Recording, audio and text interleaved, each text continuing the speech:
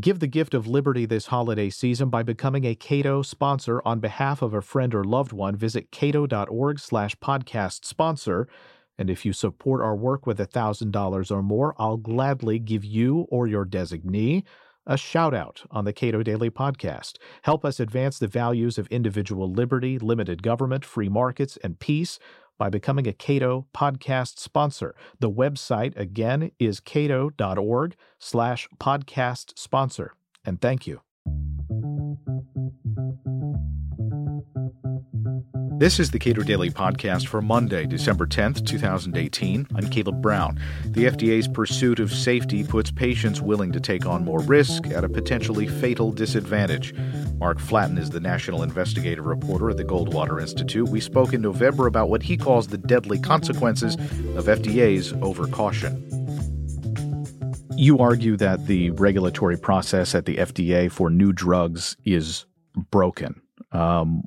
And it's sort of just this patchwork of pieces of regulation that have been altered and tweaked over time. What is the single biggest problem with FDA's regulatory process for approving new drugs? Well, the single biggest problem at the FDA is really risk aversion.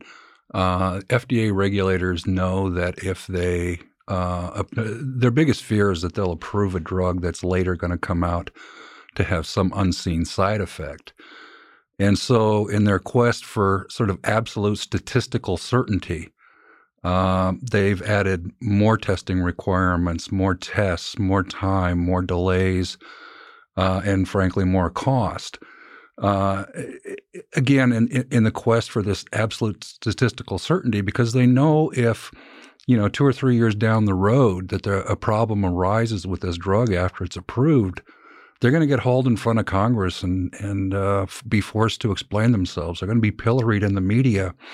So there's a lot of downside for saying yes. But for saying no, people don't really see the consequences of that. If you're dying of cancer, for instance, and there's a new miracle cure that could save your life, but it's still in FDA testing, and you die because you don't have access to that medication, nobody ever hears about that for the most part, and that's not a hypothetical. I recall interviewing Amy Auden, whose husband died of multiple melanoma, I believe, several years ago, while the drug that ultimately became Keytruda was still undergoing FDA review. And the part of that interview that really struck me was she lived in Denver, and one of the clinical trials on the product was being conducted somewhere in Denver. And she described watching her husband die as the treatment that could have saved his life was literally on the other side of a glass door. And that's the problem, is we don't really take into account the people that could have been saved but died instead because the drug that could cure them or the treatment that could cure them is tied up in this regulatory bureaucracy, not because it's unsafe and not because it's ineffective, but just purely because the FDA has continued to add layer upon layer upon layer of bureaucracy to the drug approval process, again, purely because of risk aversion. Now, one of the things that you note in your paper for the Goldwater Institute is that in service to this risk aversion, it becomes a lot easier for the FDA to approve incremental changes to drugs rather than a new drug. How does that change the incentives for drug makers? Actually, that's one of the interesting things, if you look at the FDA process, is it's kind of created its own dynamic. So basically, the general overall figures is it takes about $1.5 billion in out-of-pocket expenses to get a drug through clinical trials and get it approved by the FDA. It generally takes somewhere along the lines of 12 to 15 years. So if you're a drug company, and bear in mind, most of the really innovative products are being developed by these small companies that might have one or two products. And so if you're developing a product, are you going to, given that risk of the time and the expense and the knowledge that if this drug is not ultimately approved by the FDA, it's not only going to kill the drug, if you're one of these small innovators, it's probably going to kill your company. So, are you going to take the risk of trying to really develop the big new blockbuster drug because if you do come up with that, that's going to bring even more scrutiny by the FDA. That's going to bring heightened scrutiny because you're trying something completely new and different. So it's much safer to make small incremental changes to not necessarily to existing products, but not try to move the ball too far. Because when you do that, you're taking a lot of the risk out of the equation. The consequence of that is the current system really does kind of stifle innovation. The time and the expense and this all or nothing approval process really discourages companies from doing the kind of research and developing the kind of products that are going to make, big leaps and bounds in the treatment of diseases. It's far easier to, make a little bit of an improvement to an existing product than it is to develop a whole new concept of treating diseases. Now, I know you say that, and I'm reminded of commercials for where they have a drug that has been on the market for a while, and then they add XL to the end of it and change the formulation a little bit to make it better somehow. But another thing that jumped out at me in what you just said is that if you want the new big blockbuster drug, and if you're expected to have to spend more than $1 billion to get it through all of the relevant FDA trials, that really punishes makers of drugs that would have a fairly limited, even if dramatic, benefit to people who, it's not a broad-based drug. It's a drug to help a condition that doesn't affect that many people. Well, absolutely. And frankly, when we talk, most of the discussion about reform, we tend to focus on things like, cancer cure or something like that, and how the bureaucracy keeps that product off the market for years, purely for regulatory, to satisfy regulatory demands. But an equally, some would argue an even bigger problem is the time and the expense of the FDA regulatory process actually discourages new treatments for chronic conditions, heart disease or diabetes, things like that. It also a lot of these products that might improve, someone. Let's say you're a diabetic, and if you got a new product that will reduce the glucose levels in the blood. Now, it used to be in the 70s and probably into the early 80s that if you had that product and you took it to the FDA and you said, look, it's completely safe and we can show it reduces the glucose levels in the blood. It used to be that would be enough because you're showing that the product is safe and it's effective. It does what you say it's going to do. But now what the FDA is requiring, and this has been an evolutionary process, is well, okay, prove to us that that's going to improve long-term outcomes. Prove to us that you're not just lowering glucose levels in a diabetic, but you're somehow going to make that person live longer. And so when you take things like that and couple it with the time and certainly the expense, it really discourages the development of lower-cost drugs that might ultimately help a lot more people than sort of the big blockbusters, because if I'm developing a new product, I'm going to have to recoup that $1.5 billion somehow. And I'm probably going to want to put my research and my money into a product that's going to give me huge returns because that will allow me to recoup these costs. I'm probably not going to spend that kind of time and money to develop a product that could, improve the lives of thousands, if not millions of people if there's not a profit margin in it. So a lot of drugs are ultimately abandoned, not for medical reasons, but purely for financial reasons.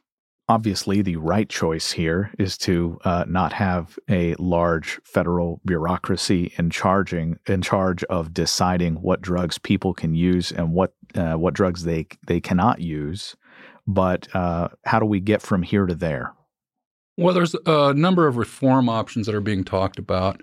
We cover a few of them in our new report. We don't attempt to cover them all, but it really, you got to get past this mindset of absolute statistical certainty. As I'm fond of saying, perfectionists will never rule the world because they can never make a decision. And that's the kind of paralysis we see at the FDA. And from the folks I interviewed for this story, it didn't used to be that way. this added layers of bureaucracy, these added testing requirements, this moving the goalpost, it really hasn't made us any safer. If you look at the percentage of drugs that are approved by the FDA and later withdrawn, it's actually held remarkably steady for decades. And even today, even under this system, about a third of all new drugs approved by the FDA later have some safety issue that comes up after it's approved in the general population.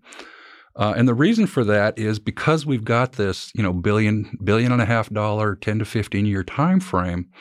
When these drug companies are conducting clinical trials, they literally design them to target a very specific, remarkably similar group of test patients because everything's riding on that. So they find a statistical group of patients who are most likely to succeed with this drug and not have any problems with it. The problem with that is after the drug has gone through clinical trials and been approved by the FDA, you have a great deal of data on that narrow sliver of the population, but you don't really know how safe or effective that drug's going to be in the population as a whole.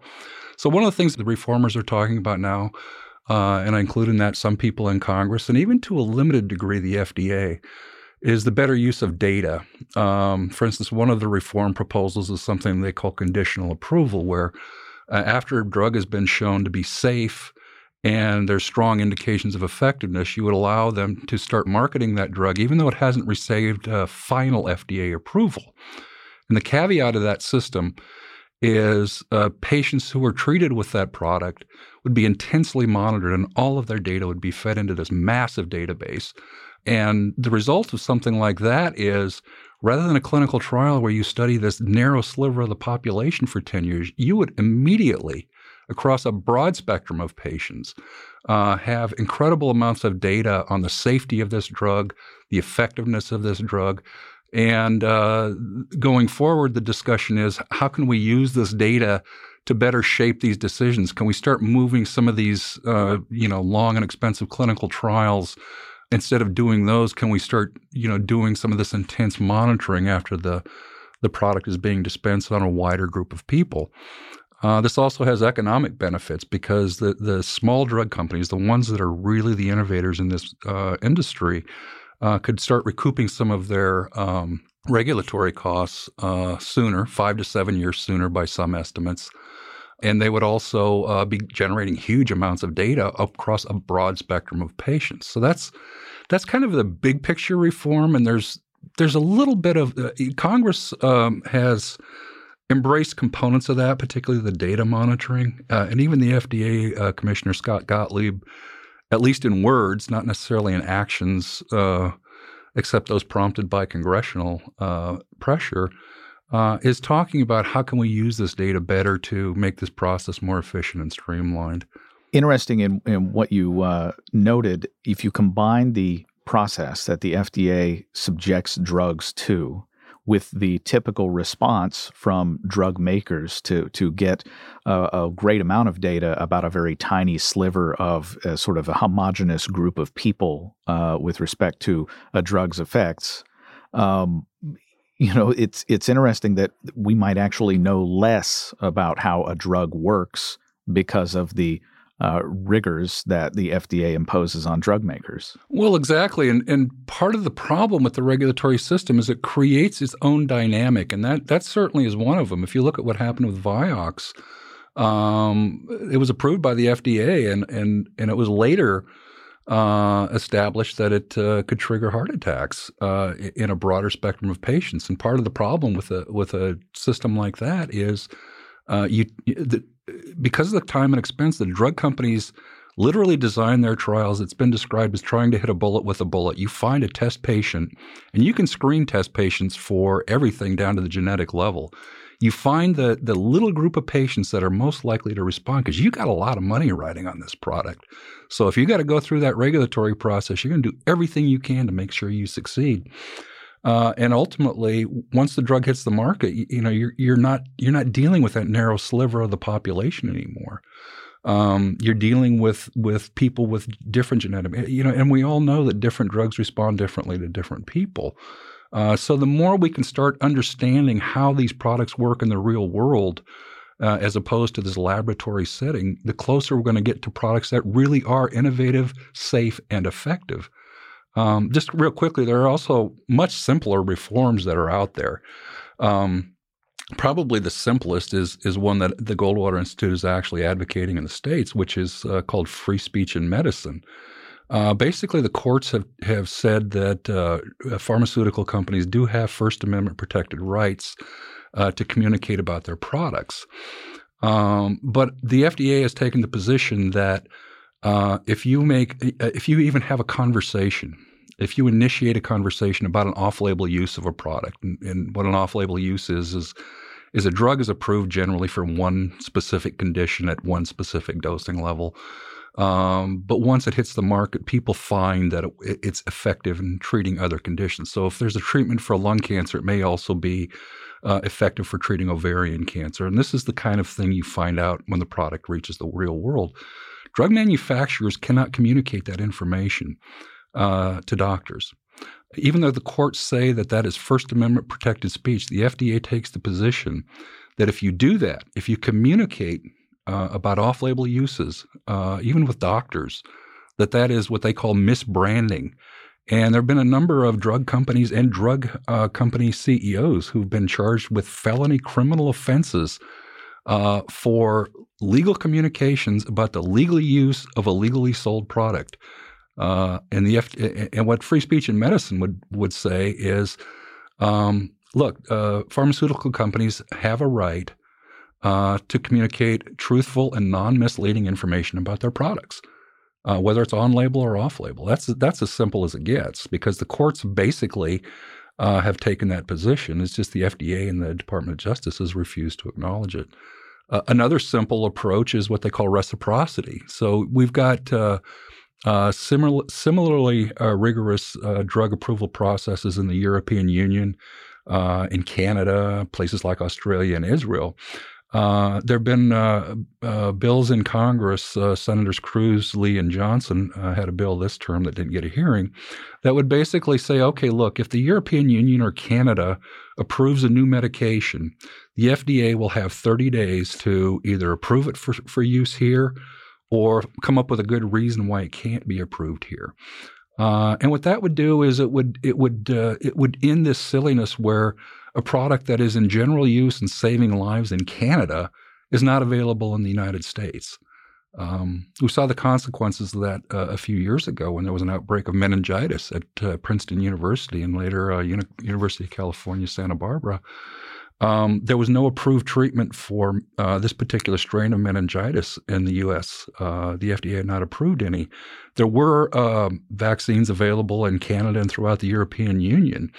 And so the treatments that would have prevented the contagion in Canada could not be used in the United States. If we had some kind of reciprocity approval, a safe and effective product approved in Canada or the European Union would be available here. Mark Flatten is the national investigative reporter at the Goldwater Institute. Here we are on the cusp of 2019, and I'd like to ask you to consider supporting the Cato podcast and the broad mission of the Cato Institute by joining our podcast sponsor program. Visit cato.org/podcast sponsor and learn more of the benefits of sponsorship. That's cato.org/podcast sponsor.